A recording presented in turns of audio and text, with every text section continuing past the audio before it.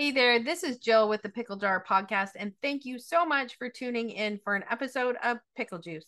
Now, Pickle Juice is just a little bit more about my personal journey with Addison's. My last week, my last 7 days, what has gone on in this world here with me. Basically, I am happy to report my Addison's for the last few weeks has been, for the most part, pretty good, pretty stable. I've been able to get back to my strength training workouts, which has made me very, very happy because that's something very important to me to invest into my body to keep my strength up. If you don't use it, you lose it. And I've lost a lot of strength in the last few years, and I'm 47, and I am determined to build that strength back up. That's a top priority for me. So something I have found that has worked well for me is doing my strength training workouts first thing in the morning. My cortisol is always the highest, and I always feel my best first thing in the morning. I use the infusion pump. So my infusion pump is actually set for like 4:30 in the morning. I get a really good, nice dose of cortisol that slowly comes over the over 2 or 3 hours. And I honestly, I wake up feeling fabulous. I wake up, I have, usually by up until about 2 o'clock in the afternoon, I feel when everything's kind of in line, I feel normal. And I know many of you listening to this that have primary Addison's. I remember those days when I would wake up and I said I felt like I had a brick on my forehead, and it was like almost impossible to pull yourself out of sleep because your cortisol is so low. I used to keep my medication beside my bed and take it an hour before I would wake up so that I would kind of be able to get out of bed. So it feels so good to wake up in the morning and to have strength. So I have found that I need to do my workouts first thing in the morning. I feel my best. I need to get it done. So, and it's all about the doing. And I'm trying not to put any pressure or any expectations on myself. I'm just doing something, and I'm trying to do a little bit of everything to build that strength back up. And I'm so excited to say that that's kind of falling into an alignment for me. Now, since my crisis in June, I used to have really big bags underneath my eyes. My eyes went super, super dark. And I think it's the ACTH from the crisis from my pituitary had actually settled into my cheekbones around my eyes and stuff. And honestly, it looked like I had like big black eyes all the time. And I'm happy to report those have finally disappeared. And it's interesting because it correlates with how I feel. I feel better. So it's kind of like as if my brain has finally settled down, that it's comfortable where I am, that I am in a safe zone, and that ACTH has kind of relaxed a little bit in my body. And whatever seeped into those cells during that crisis, it's like they've kind of seeped out. My body's been able to metabolize it, or whatever's happened, those really dark circles have come away from my eyes. I also I'm a yoga instructor, but I signed up for yoga classes last week, and I went into this class in such a dark place. I was feeling my electrolytes were off. I was really, really retaining a lot of water. And I just felt Addison's awful. It was awful. And by the end of the class, the movement, mentally, everything, I felt so good. And I remember the lady, the yoga instructor asked me at the end, she goes, "How do you feel?" And I feel like a rock star right now. And it was kind of a big turning point for me mentally and physically, and kind of got me back into alignment. So if yoga is something you've never done, I really, really highly recommend just, just give it a try. And it really does make a difference. So Addison's wise, I've been doing great. I even took my daughter for a university campus tour yesterday, and we were gone all day. Now, years ago, pre-pump on tablets, um, a day like that, I would have been so stressed going, anticipating what's going to happen, going all day, not being able to eat right, not knowing what my medications, just moving at somebody else's pace. I had like 4 or 5 hours of driving yesterday to do. Years past, that would have devastated my Addison's. It would have taken me 3, 4 days to recover from exhaustion. And I updosed a tiny bit last night. I updosed a tiny, tiny bit this morning. And so far, all systems are go, and I feel great. And I really think that's just, being consistent, being persistent, trying to manage this illness as best as I can. I've learned from every time I've stumbled, and I've gotten back up, and I've tried to do a little bit better each time. And now it's, I'm 11 years into this journey, and it's finally starting to pay off. So I'm so excited about that. This week, I'm also dealing with some other, possibly concerning health issues. We're not really sure. I'm having problems with the fine motor skills in my right and now in my left hand. We noticed it about a year ago. My I guess it would be my ring finger on my right hand and my thumb. If I go to pick something up, they just wouldn't align up properly. They would miss each other. So I was having a hard time picking things up, ripping packages open because they just weren't in the right place. If I would stop and think about it and I would, kind of connect my brain to my hand, I could do it. But it's progressively gotten worse. And I now have muscle atrophy in my hand and in my arm.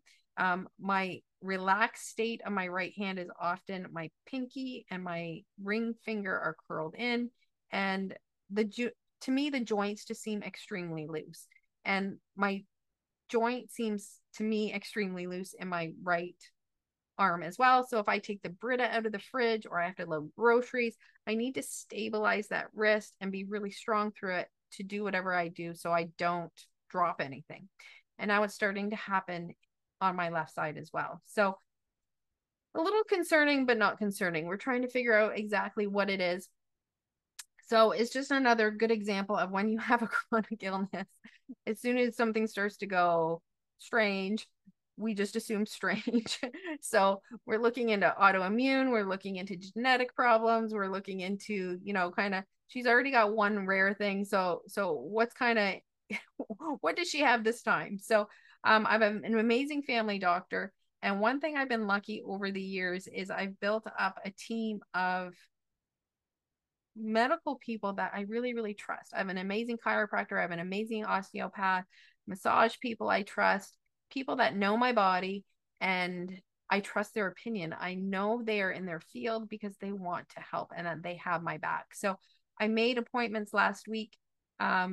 Actually, a massage therapist first noticed the atrophy in my hands and in my wrist and in my forearms. So I made an appointment with my chiropractor. I made an appointment with my osteopath because I want their opinion. I had a family doctor appointment with my family doctor last Monday, and we're looking into EMGs, getting into me to see a neuromuscular specialist so that we can kind of figure out exactly what is going on.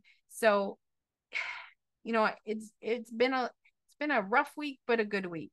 Good week for the Addisons, but I'm looking at myself thinking, you know what, now what? I was out with my daughter yesterday and, I had my drink and she had to twist the top off for me because I knew it would be easier for her to do it than for me to fight and do it.